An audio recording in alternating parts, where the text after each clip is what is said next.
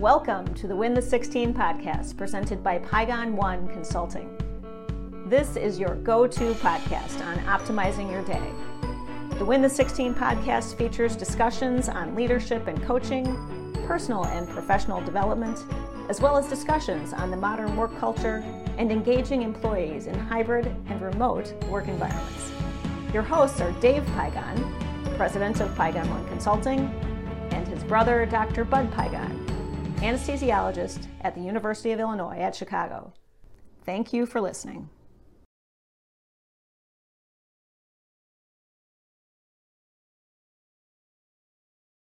Hello, everybody, and welcome to the Win the 16 podcast. As always, thrilled to have you listening today. Thank you to Carrie and the production team for all your work behind the scenes. We appreciate you. Today, I've got a guest today. Dr. Bud Pygon will not be with us. And I hate to even call this gentleman a guest because he's been a friend. And I know I say that often, but this guy really has been a friend for years. I remember watching him grow up the ranks in corporate America, and he's just blowing it out of the water. He's impressive. He's an ex-college athlete. He's a brilliant guy. He's a smart guy. All the respect. Liked him the first day I shook his hand and met him. Today, I have the Pierre Simon Jr. on the phone. Pierre, welcome to the Win the 16 podcast, buddy. Great to have you. Thanks, Dave. Thanks for having me. That's quite the opening. Super excited to be here. Well, we go back. And you as the guru, you used to be my guru in sales. Now you're my guru in marketing. Tell me one thing that I said wasn't true. Nothing that you said was false, but you did leave out something, and that was one of the first sightings I had of Dave Pygon. You were doing upside down push-ups in the gym at a work meeting. I think it was my first work meeting back when we worked together 16 maybe years ago. And I looked to my right and I saw a gentleman doing upside down push-ups as well as running with his hands on the treadmill. It was at that moment I knew this guy is serious. Yeah. We all have our issues, my friend, and that's my issue. So I still want to live till I'm 100 and a good 100. I get people asking, like, you really want to live that long? I go, yeah, because it's going to be a healthy 100. Like I'm going to feel good. I'm going to still be going great. So thank you for bringing that memory up. Pierre, you'll do a better job, bud. You know, I've been trying to get you on the podcast. The schedules just haven't coordinated. You're an author. Besides, I mentioned how, you're a guru in sales, vice president of marketing. You're one of the few people I know, Mark Jacobson is another one, so I have to say my friend, but you're one of my other friends who's done a TED Talk, which is totally awesome. I'm probably going to ask you about that, so get ready. I'm ready. Pierre, why don't you tell everybody your background a little bit? I think that you could do a better job, so why don't you hit it, my friend? Yeah, thanks, Dave. I think the absolute first thing I have to say is I'm a father. And I always say that first now because I thought I knew my identity until I became a father. I think becoming a father not only showed me my identity, but it really showed me my purpose. And it brought me back to, and it consistently brings me back to all of the teachings and lessons that I received from my greatest mentor, which is my father. And so being a father has truly made me who I am today. So I always want to start with that. Work-wise, I'm the vice president, head of global marketing for dry eye and surgical glaucoma. I've worked in ophthalmology for about 16 years. First job out of college, actually, back before I even knew how to spell ophthalmology. Still have some trouble with that from time to time. But that's what I do during my day job, if you will. And I do that because I truly love what I do. And that's being a part of the coalition which brings sight to the world. For me, vision is so important. And it's really because of my upbringing. I remember when my grandmother started to lose her vision, she would often say that the greatest, or I should say the worst thing about losing her vision was not being able to see us continue in the life that she knew we would continue. And that's why I got into ophthalmology. That's why I'm still in ophthalmology. And that's why I love it to this day. So though I have a title of vice president, head of global marketing, I truly say and feel working in eye care is something that's truly a passion for me and something I love doing. Um, I'm a two-time published author, best-selling published author. I'm super excited about that.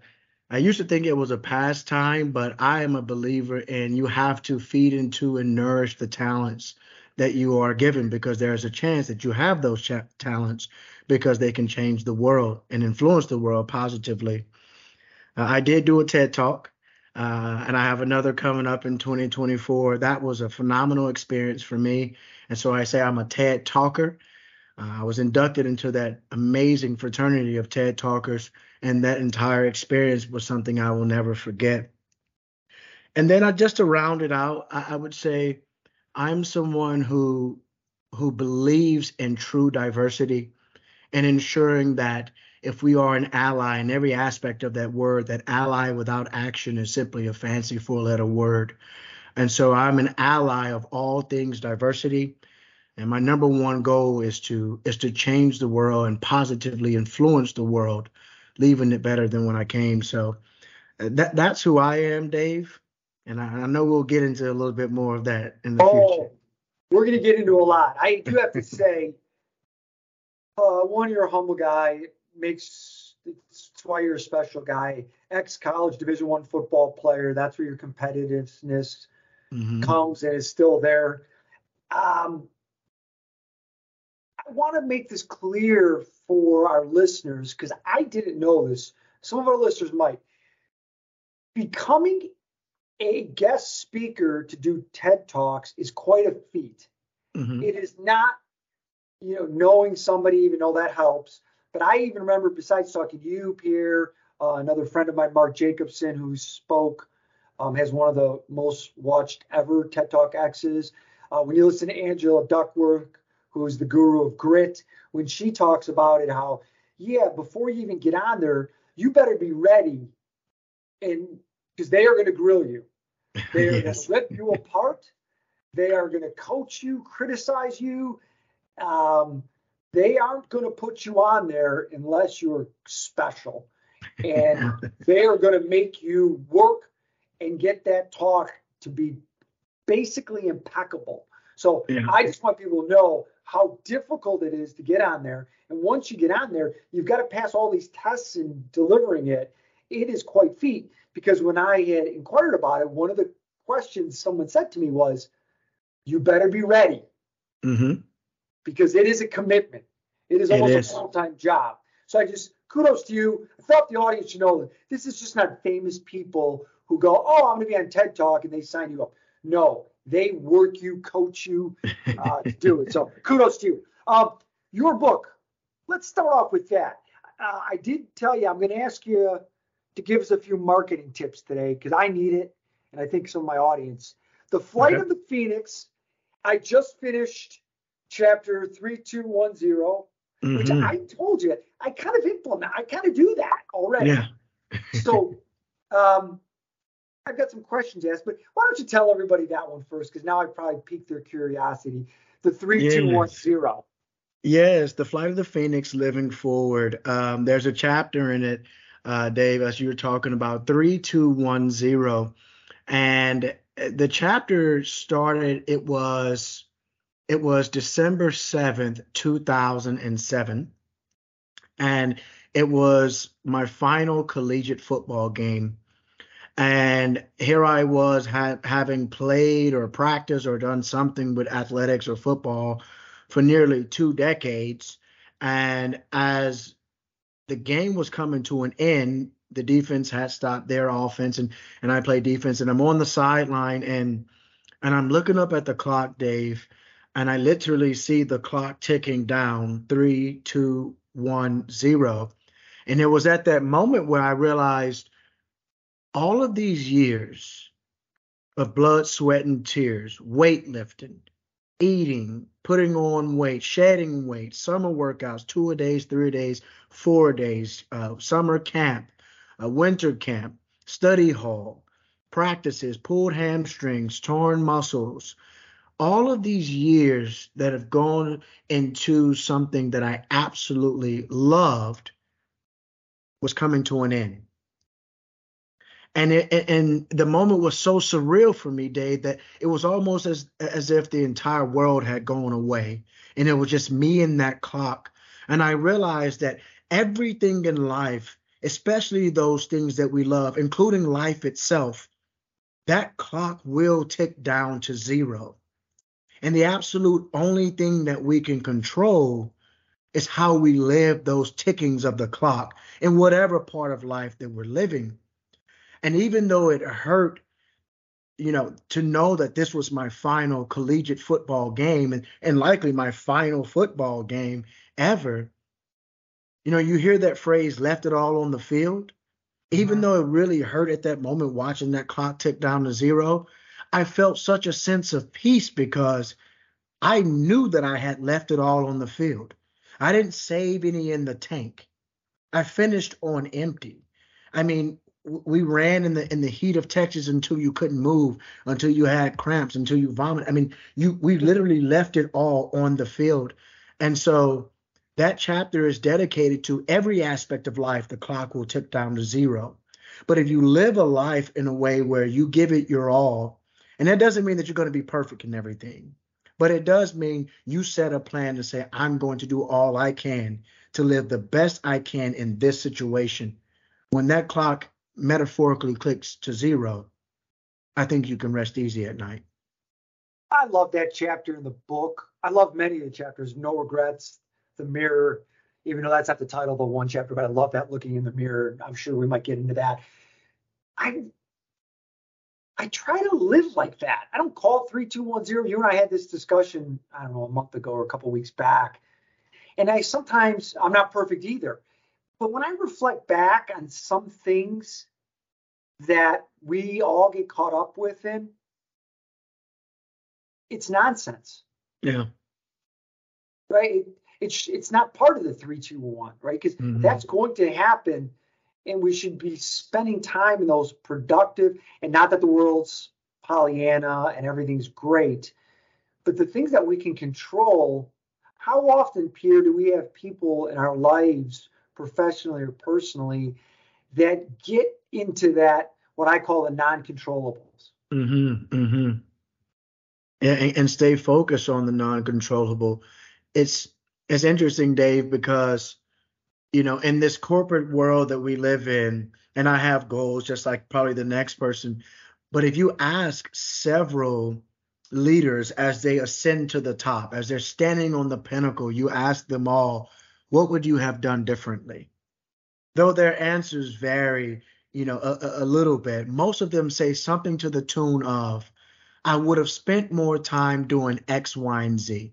Whatever that X, Y, and Z is, I would have spent more time with family. I would have spent more time being patient and present in the moment. I would have spent more time traveling. Well, the truth is none of us own a DeLorean. And so we very rarely can put trash in it and go back into the past. And so why is it that we wait until we're standing atop the mountain to figure out, how would I have lived my 3210 better if I could go back? And that's why we have to constantly remind ourselves while we're making the climb up the mountain, hey, it's perfectly fine to stop right here and live present in this moment and make sure I'm doing everything I can in this moment to optimize where I am. So I think our younger millennials, our Gen Zs, and then the next group that's coming, I know a lot of the other generations, baby boomers, Generation Xers, who I am, I'm 53. I sometimes hear them, for lack of a better word, getting on those generations and criticizing for certain things. And one of the things that I always stick up for those other generations is there's a lot of things, if you listen to them, they're right on. I mean, they are right on. I always say to people, Pierre, you and I, when we're 70, and by the way, you look great. You look like you still could play football, by the way. Maybe safety now, not linebacker. And maybe kicker. Maybe kicker. You are in better shape than most kickers, my friend. You look great. We're 75 and we're visiting. We're not going to be talking about that decision that was somewhat minor 20 years ago or 22 years ago. What we are going to be talking about is, how is my health? Mm-hmm. Can I still function reasonably? When Pierre calls me and says, hey, I'm going to be in town, let's grab dinner, and my first reaction going to be, I'm jacked, I can't wait to see him? Or am I going to be that 70-year-old who's like, oh, I don't know, it's a hassle, I got to go pick him up at the airport, and I'm tired. I mean, what life do you want to live? And it starts now. And I'm not preaching to anybody. I'm just talking to my friend here on the podcast.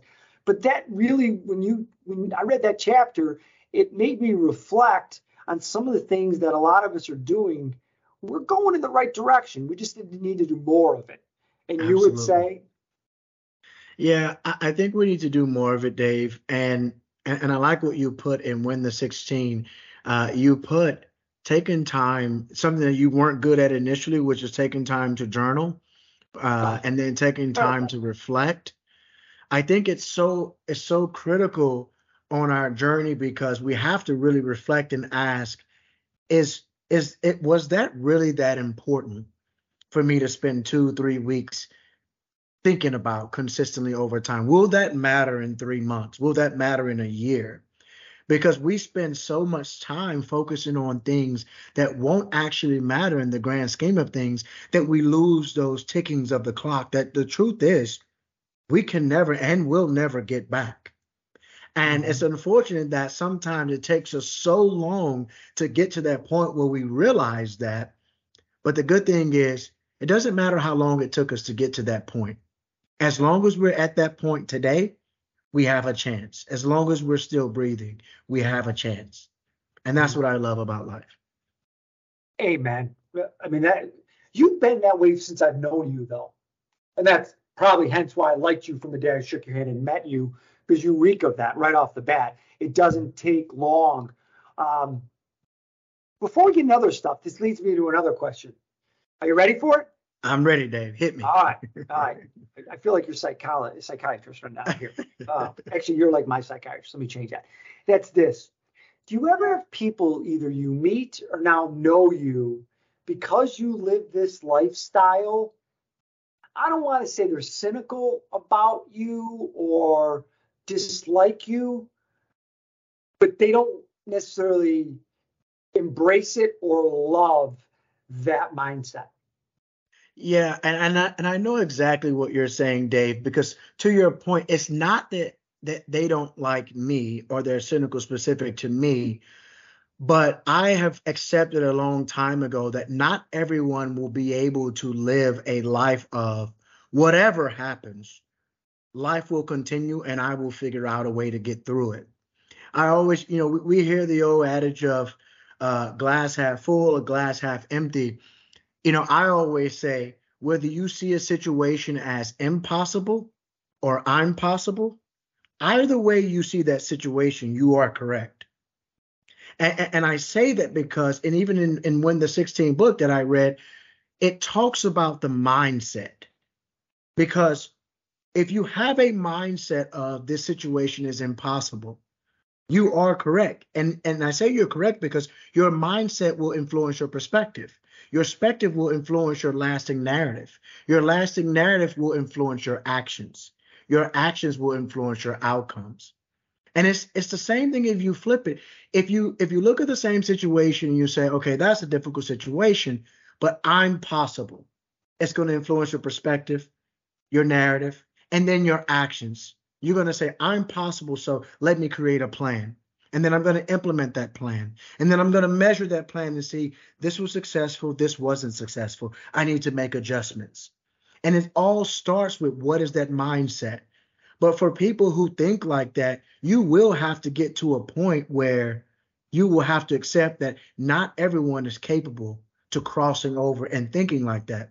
Now, it's our job to still show them, hey, let me help you out with some tools and tips and techniques that can help you adapt your mindset. But I won't get bogged down by people who won't accept that mindset. No, I don't even try. In fact, I get people who ask me, and then I'm kind of thinking, like, this isn't your cup of tea. How long do we have to stay on this conversation? Right. Because if they're interested, that's one thing. But when I know it's kind of that, I'm like, we don't have to talk about this. Like, Yeah. This isn't your thing. It's totally, I respect you do you. I've got a friend, she says that all the time. You do you. Yeah. Here's where my struggle on this concept is I can't put in the same bucket of stress and concern if a family member has cancer and is sick. I'm sorry. Tough day at work, can't put it in the same bucket. Yeah. And what comes across as my watch out for me is my own self-awareness. I have to make sure I still show some empathy. Yeah. Because my empathy for the sick family member is over the top. Yeah. This other stuff I kind of think of, come on, like, what are we talking about? Yeah. One And I stress, think it's a matter of, and I think you hit it on the head with its empathy and being able to understand the perspective of whoever we're talking to. And I think one of the fallacies that people make when they're cynical about the idea of life will go on, we'll figure it out, is they believe that what we're actually saying is it's going to work out. We're going to win. That's not what actually the outcome is. The outcome is I'm either going to win and achieve, or I'm going to lose and learn. But either way, whether I'm winning or losing, I'm learning something or I'm winning something. And so it's really a change of thought when it comes to life, because we all are faced with different challenges every day. Again, it gets back to how you choose to live those tickings of the clock. That's what will determine your legacy. Brilliant. You said it so brilliantly. In my book, Win the 16, I believe it's in there. I talk about it when we'd have problems, when you and I were working together at Alcon over the years, and we get all so there's a realignment or displacement or new whatever. And I used to always say, and I still believe this, and in my leadership talks or trainings, I still say it. I said, you know what? If you look your people in the eye and say everything you're saying is fair, all I can tell you is I don't know how it's going to work out, but it will at some point. I just don't have the date or the time, and I don't exactly know the how, which I know with your personality type, that's really hard. Yeah. But I'm just telling you, believe me, it's going to. We're going to look back on this in 6 months, year, 3 months. I don't know what the time. In fact, let me rephrase it. You know what? We're not going to look back because it won't even be that big of a deal later on in life. So I'm not saying we don't embrace it right now and it's not an issue. All I'm saying is clear heads, clear hearts, clear minds, all that stuff. It'll probably get us to a better resolution quicker if we can get to that place. And for some people, that's really hard, but you said it well. Okay, The Flight of the Phoenix, your book. By the way, you're talking about Win the 16. You're going to bring a tear to my eye. So thank you for the plugs of the book. I'm enjoying it, man. It's a good one. Bless my heart. All right, Pierre. So you wrote the book, The Flight of the Phoenix. Yeah. What was the catalyst for? Why? Yeah, it's interesting, Dave, because people always ask, like, how did you know you wanted to be an author? And the truth is, I never had a desire to be an author. It was there was an event that occurred when I had moved from Texas to California, Northern California. And I didn't know anyone. I didn't have any family. I had very few friends.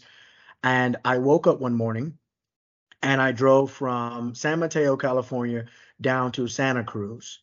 And I was there on the pier having lunch just by myself. And I witnessed an event, which was the catalyst for the book. And it's a long story, but I'll give you the nuts and bolts, if you will.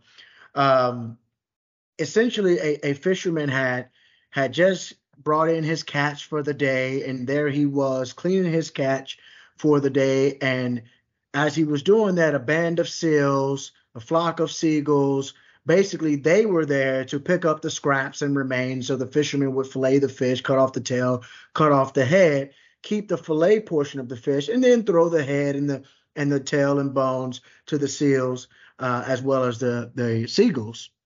And so I'm kind of watching this happen, and here I am like, oh, wow, this is awesome. Shout out to the Lion King. It's the circle of life right in front of me. Man catches the fish, cleans the fish, gives the remains to the seal and the seagulls. Well, Dave, as I'm watching this, I see these two little small seagulls standing outside the fray as the large seagulls and the large seals, they fight for the scraps from the fishermen. And there I am, really encouraged and hope that one day, one moment soon, these two little small birds, they'll get their little piece of fish head, and they're waiting patiently, and patience is a virtue. And sure enough, the fisherman finished cleaning the catch, he leaves, and the seals go away, the seagulls go away. Now I'm looking at these two little birds that have been waiting patiently. They hop on the boat and they start to kind of bounce around and try to find, a fish head. And sure enough, boom, Dave, there it is. They found a fish head that had clipped the bow and landed in the boat. And I'm like, this is it. Patience truly is a virtue. This is awesome. I love to see it. And they started kind of eating their fish bird.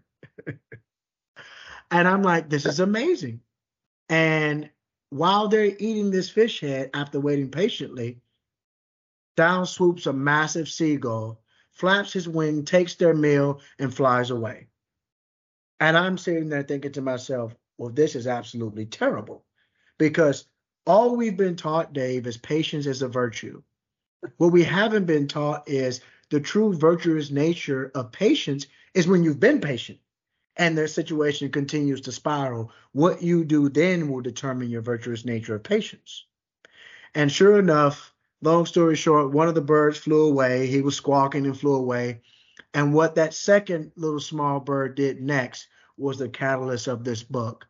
He saw his situation. He didn't feel sorry for himself. He hopped back on the boat and searched for another 10 minutes and ultimately found another fish head. But he learned from his mistake. He took it underneath the boat where he could not be seen, and he enjoyed his meal. And that was the catalyst of the flight of the Phoenix. Wow. That's it. That's all I got. Nothing. You can't make that up. Can't make it up. That is authentic, my friend. Wow. Thank you for sharing that. I didn't know that story, so that was great. Yes. All right. I always ask people this one. Favorite chapter in the flight of the Phoenix? Oh, you're going to test me here, Dave. Favorite chapter. Okay, let me ask you. We'll come back to that. Okay. That's like asking people what their favorite children is. I get it. I can. I only have one. Is there in a chapter that is, I don't want to say most important, but is right up there in the message that you're communicating, and why? Yeah, Dave, I will say there's a chapter called The White Side of the Cloud. And I was probably in year 7 of writing and editing in this book. I was writing it for about 10 years. And I'll never forget, Dave, I was on a flight to Atlanta for work. And there I was editing in the book and writing some stuff. And I look out the window and the sun was hitting the clouds and the sky in the most amazing way. And it was just a kaleidoscope, Dave, of beautiful colors, just an array of colors similar to that of the tail of a phoenix, just absolutely phenomenal. And I'm watching this and I'm thinking to myself as I'm writing, this is the most amazing thing that I have witnessed. This is beauty at its finest. And I'm witnessing this and writing at the same time. As we began to descend down to the airport to land, we go through the clouds, we come out the other side, and it's as gray as the day is long. Wet, rainy, wind, gray, dark, the absolute inverse of everything I saw on the white side of the cloud. And what struck me in this, as I was writing, was perspective and timing is everything. Because the truth is, I had not moved that much from the white side of the cloud to the gray side of the cloud. I have not moved that much, but depending on my perspective at the time, that determined what I defined as beauty, what I defined as amazing, when in actuality, I was virtually almost in the exact same spot, just slightly removed and slight different of perspective. In that same chapter, I highlight once that I was riding with some teammates years ago, and I don't remember what we were talking about, Dave, but I'll never forget this moment. We pulled up to a stoplight, and whatever we were talking about was the absolute funniest thing that has ever existed on planet Earth. I was laughing so hard that my stomach was churning, almost to the point of strangling myself. I was laughing so hard, tears coming out of my eyes. In that exact moment, I looked to the left and I saw someone in their car crying and bawling her eyes out. Now, I didn't know what was going on in her life, but the white side of the cloud hit me again, that in this moment where I am the absolute happiest, the pinnacle, the apex of happiness, that there is someone else in this exact moment who's probably in the pinnacle of their sadness. And that chapter is so important to me because it forces me that in times of greatness and in times of sorrow or turmoil, remember not always to allow my current perspective to drive my thought process on if this is a good or a bad day, but stay in the moment, stay present, look at everything in totality. And so that's why I love that chapter so much. Wow, that was good. That was very good. How enlightening, to say the least. So how do you apply the story of the flight of the Phoenix in your everyday life? How does it impact you? Yeah, people will hear me talk about the book, or they hear me when I'm doing any public talks, and they often misconstrue my sentiments and think, oh, well, you live on cloud nine, you live on, everything is golden. And the fact is that's just not the case.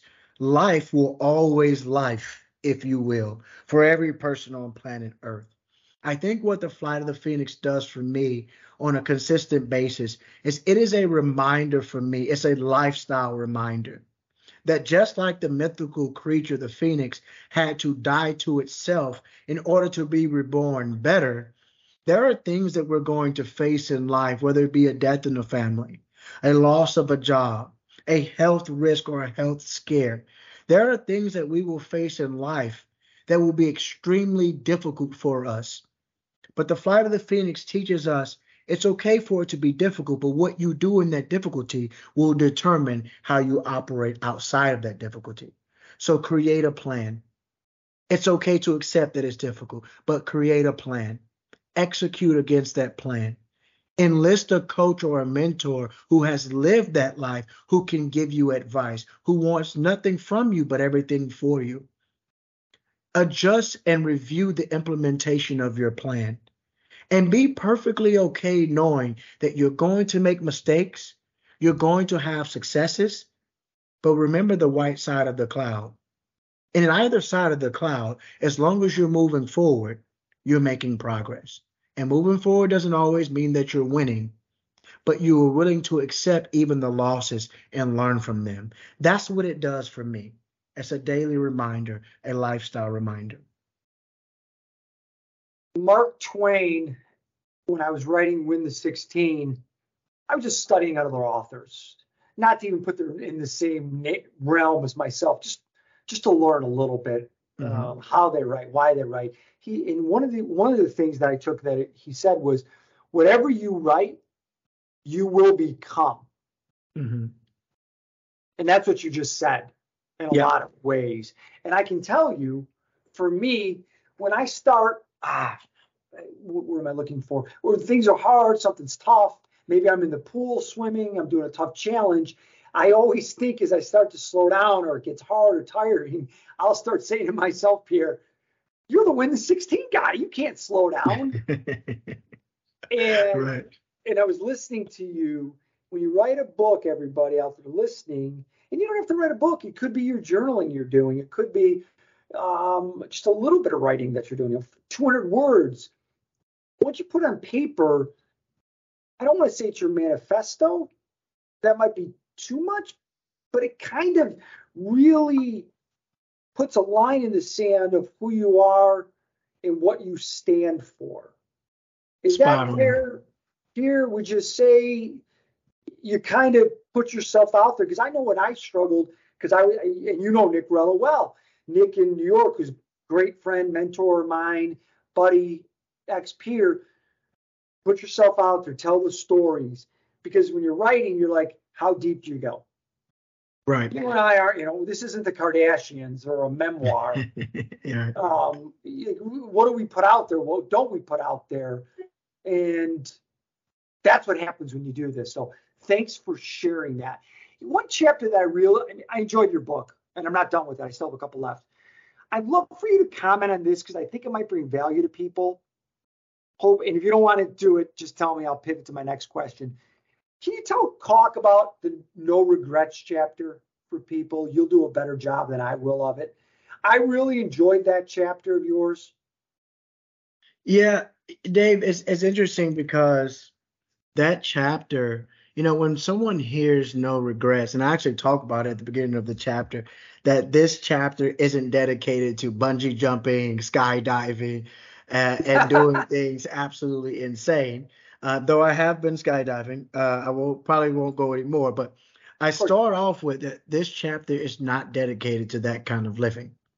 The chapter is truly dedicated to a mindset of so often people say that I want to do something, but we allow fear to actually hold us back. Now, here is the thing I talk about in that chapter when it comes to fear. Fear can either hold you back or it can accelerate you to heights that you've never known you could actually exist within. I'll give you an example. If there is a rabid dog chasing you, I can assure you that because of that fear, you will likely run faster than you have ever run in your life. And I cite that example in the book because we cannot allow fear to control us, but we have to know how to utilize fear itself in order to get to where we want to be. No regrets. That chapter is important to me because I realize, and it ties into 3210, that life itself is fleeting. I remember when I started writing this book, I was 25 years old. Well, 13 years later, that went by in a flash. Here I am talking to you about the book. But 13 years went by fast. What I don't want to do, Dave, is when it's all said and done, to have those regrets that I talked about most executives have. Oh, I wish I would have done this. I wish I would have traveled here. I wish I would have spent more time with family. My grandmother, she's much older now, and she watched us grow up. But now, Dave, every chance that I get, I make sure that I take that opportunity to call her, or take that opportunity to go see her and just sit and talk about yesteryear. Because I understand, all things being equal, how life works, and I'm not going to have her forever. And so, no regrets. And I started this years ago. It's living a life where every single day you wake up, you identify, who is it that I want to be? Who is it that I want to be remembered as? What is the legacy I will leave on this planet? No one knows the amount of money Martin Luther King had in the bank account. No one knows how many purses Maya Angelou owned. You don't know that stuff. But you do know the impact that they had on the world. And their impact will last forever because they lived a life of no regrets. And that's the impetus of that chapter. I really enjoyed it. It struck a chord with me when I read it, and I got exactly what you were saying. Yeah. I mean, you and I are way more aligned than not on most things. But I that one jumped out, and I think that one will really bring a lot of value to people when they put their arms around it, and for all the readers, because I know this book has been a great seller for you. Yeah. Before I forget to ask you, The Flight of the Phoenix, where can they purchase it? I got mine on Amazon, but is there anywhere else you want to share? Yeah, it's on Amazon, it's on Barnes and Noble, but also my publisher, Friesen Press. That's FRIESEN PRESS.com. They can also find me on all of my ats and socials at Mr. Pierre Simon. That's MrPierreSimon. So I have all the links there. Several places to find, or they can just search The Flight of the Phoenix Living Forward, and there I am. Boom. There it is, The Flight of the Phoenix. Do you ever get people who say, I want to do that, but I don't have the time? Yeah, I do.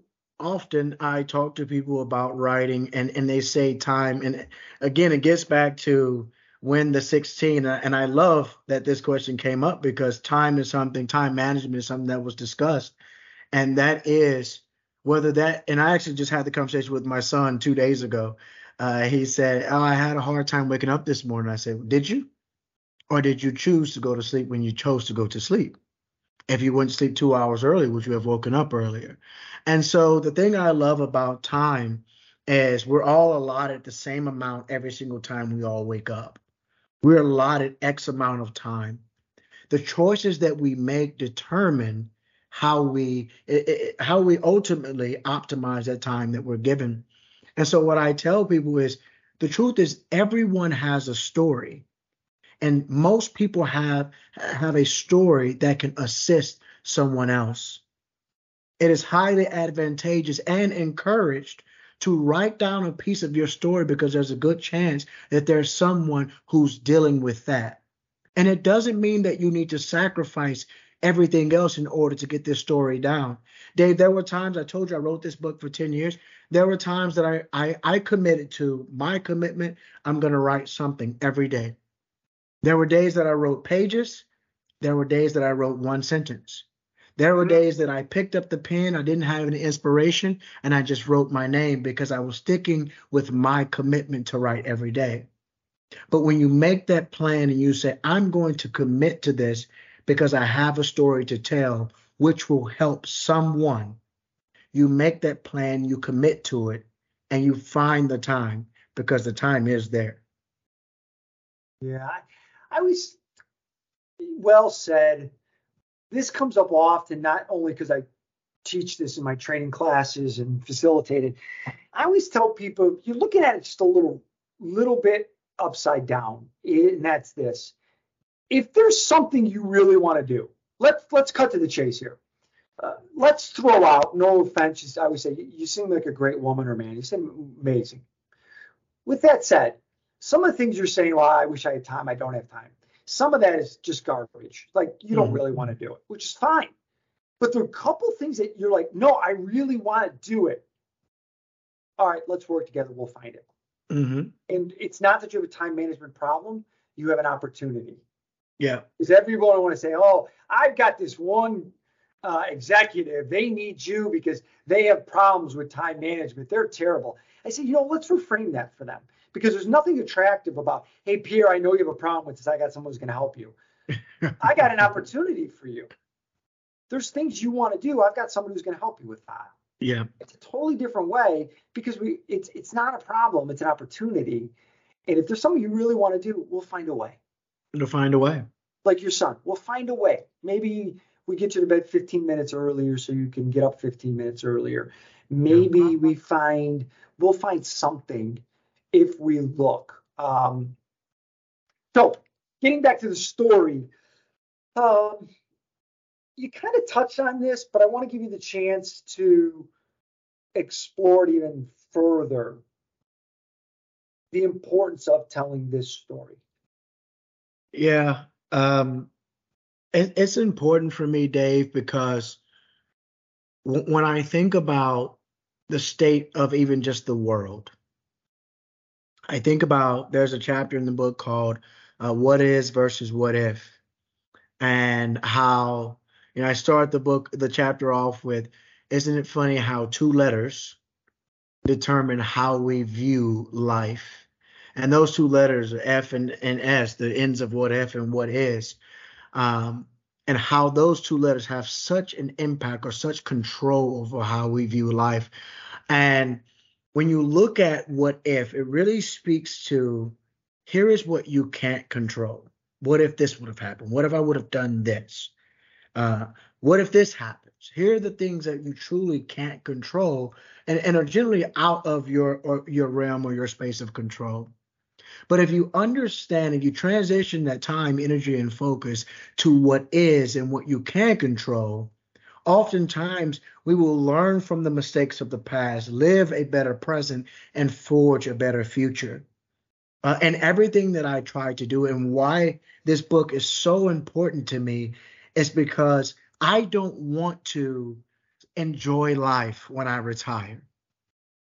I don't want to enjoy life when I reach the chief executive officer position.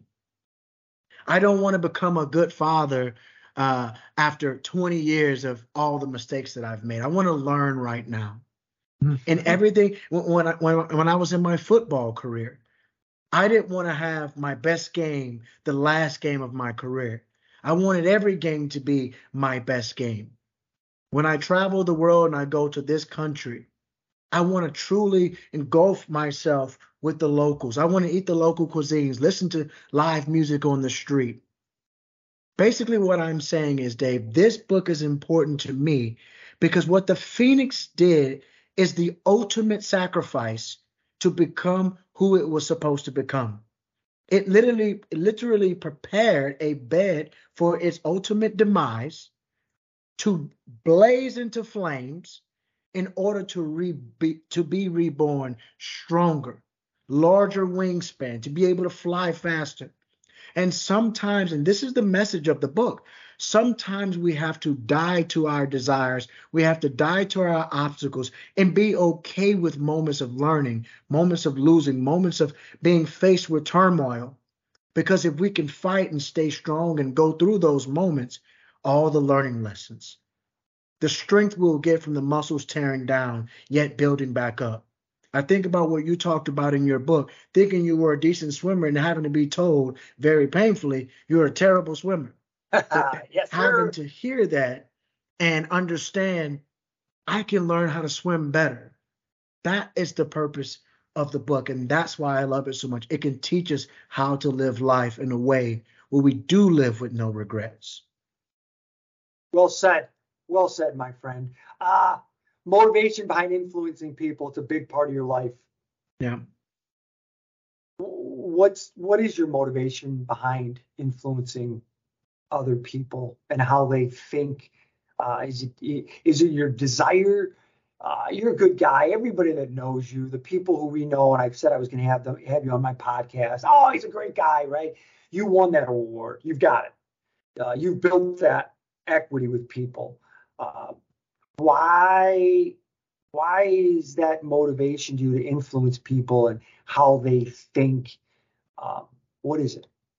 Yeah, it started with my first mentor, and it was my father. I witnessed my father, who didn't graduate college, and worked his tail off to ensure that his family had everything that they needed and at least some things that they wanted. He was truly the quintessential leader of our family. But more importantly than that, Dave, I saw my father consistently sow into other people. I saw him put people first and positively affect people's lives, which ultimately fed into who he is and was as a person. Mm-hmm. And it made him a better father. It made him a better person. And it truly enriched him where he thoroughly enjoyed and enjoys life to this day. And from the time that my earliest memories when I was 6 years old to even yesterday when he texted and said, hey, we're going back to the shelter for the holidays. We'd love to have you a part. And just sending that message. But the thing that stands out to me is a lot of people do it on the holidays. But knowing that my father, every Wednesday, he's at the shelter, just talking to people, sewing into people, listening to them, sharing any pearls of wisdom from the workforce that he can share. It not only benefits him, but it benefits the world. And so that's what I was brought up in. And so now that I am of age and I'm adult, I'm an adult. Now it is transitioned to something that I was brought up in. That's something that adds adds value to me to be able to teach young students how to transition from high school to college, to teach those and mentor those how to maneuver the corporate ladder, to teach executives how do you tie diversity to the bottom line and why it's good for your company, to be able to add value to others and ultimately leave this planet better than when I came in. As something that fueled my father, as something that fuels me, and now I have the opportunity to create the next generation of that in my son. You can feel it when you're, and I'm sure people are getting that, but just talking to you, you can feel that passion, that energy, the authenticity behind it. Yeah. And it's real. It's impressive. I told you there's not a chance in, hey, with you and I together, we were going to be only going to go 30 to 40 minutes because that's just not going to happen. And I have way more questions to ask you. We'd be here forever, and the tech team's going to kill me on this side. First of all, phenomenal job today, my friend. Thank you, Dave. Delivered. You were kind enough to share about the flight of the Phoenix Living Forward. The book, I hope everyone can get it. If they haven't read it already, I mean, it's been out a while. It's a bestseller. You've done a phenomenal job. It's a fast read, and it's a high quality read at the same time, in my opinion. What else would you like to share today, Pierre? And maybe you're done. Maybe you're like, Dave, I gave you my 50 minutes. I got to get on to my other life. Is there anything else you'd like to share to our Win the 16 podcast listeners? Whatever it might be, before we sign off today. Yeah, Dave, I'll say on the back of the book, The Flight of the Phoenix, there's a photo that was taken in the Blue Mountains of Australia. And as I sat, there it is, as I sat atop that cliff, which was extremely scary, by the way, and I did sit on my buttocks and scoot to the edge. As I sat on that cliff, I began to think about where I came from. A young male from Fifth Ward, Texas. We didn't grow up with everything that we wanted, and like I said, I had the greatest dad in the world. But we did grow up from very humble beginnings. And I sat there on that cliff, and the quote came to me, and that quote is, "Look how far you've come from the point you thought was the end." And that quote is so important to me, not only because I was looking out of a 2,000-foot drop, but the quote is important to me because in everything in life, we will all get to a point where we don't know how we're going to get out of this. And that this can be X, Y, and Z, whatever it may be. We can't see ourselves getting past this situation. We've lost our job and we have a family to feed. We have a health risk and we don't know what we're going to do. Relationship troubles may come. Financial troubles may come. Look at what's going on in the world right now. We will all get to that point where we feel as the proverbial end, if you will. What I encourage everyone to do is in those moments, remember, you've been here before. There's been a time before where you've thought, I don't know how I'm going to get out of this. I can't see myself getting out of this. And if you remember that technically you are out of that first situation, look how far you've come from the point you thought was the end. It doesn't make the climb any easier, but it does make the next step that much more bearable. Remember where you've come from, and you can imagine yourself atop the mountain. I love the picture because obviously I have the book right in front of me and read it. So it's a beautiful picture. And you have to look closely to make sure that it's my guy Pierre there. Yeah, it's definitely me. Yeah, no, it's you. It's you. I can see it.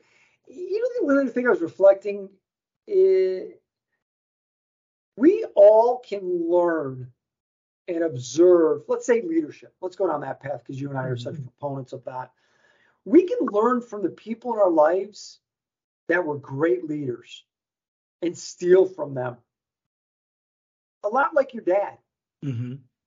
What a great leadership example, father figure, all of it. We could go on about what a great man and what he did for you and how you were able to steal so many of those things from him. Mm-hmm. I grew up, I didn't have a dad. No dad. I can learn from the things I didn't get, some of the bad things that, not to get dark here, but we all can learn. And I guess that's my takeaway from this is whatever your situation is, it all depends how you want to look at it. Tough situations, you can learn from them. Now, we all know at times it's okay to cry. It's okay to feel sorry for yourself for a couple minutes. You just don't want it to last for a long period of time. Right. We're not saying be an emotionalist. What we are saying, though, is all these challenges that come, we can take them on in different ways. And what you inspired me today, and what you said here at the end was, for all of you out there that are trying, maybe going to do something different, maybe a challenge, whatever have you, you've won so often in your life, and it's worked out some way. Maybe not exactly how you anticipated it, but it has worked out. Why is this one not going to do it? Right. I didn't say it was easy. I didn't say you wouldn't have some unforeseen challenges, but you'll get there. You just might get a few bumps going on, which, you know what? You're awesome. You've had bumps. You're going to have more. You'll find a way. So the Pierre Simon Jr., my friend, you were nothing less than fantastic today. You inspired us. You motivated us. You made us better. You taught us things. And you've given us all an opportunity to buy your book, The Flight of the Phoenix, Living Forward, to help us in our journeys. Thank you for being the human you are. Thanks for being a great guy. And you need anything, we're a phone call away, and vice versa. We'll come at you. We got a lot of things you and I need to do together. So to my audience out there, thank you so much for listening to Win the 16 podcast. We appreciate you listening to us, and we'll be sure to be back really, really soon. And to everyone, win the 16 and have a great one. Thank you. Thank you for listening to the Win the 16 podcast, presented by Pygon 1. Please follow us on Spotify, Apple Podcast, Google Podcast, and all major podcast formats. Episodes will be released every other Wednesday at 7 a.m. Central Time. Thank you, and go win the 16.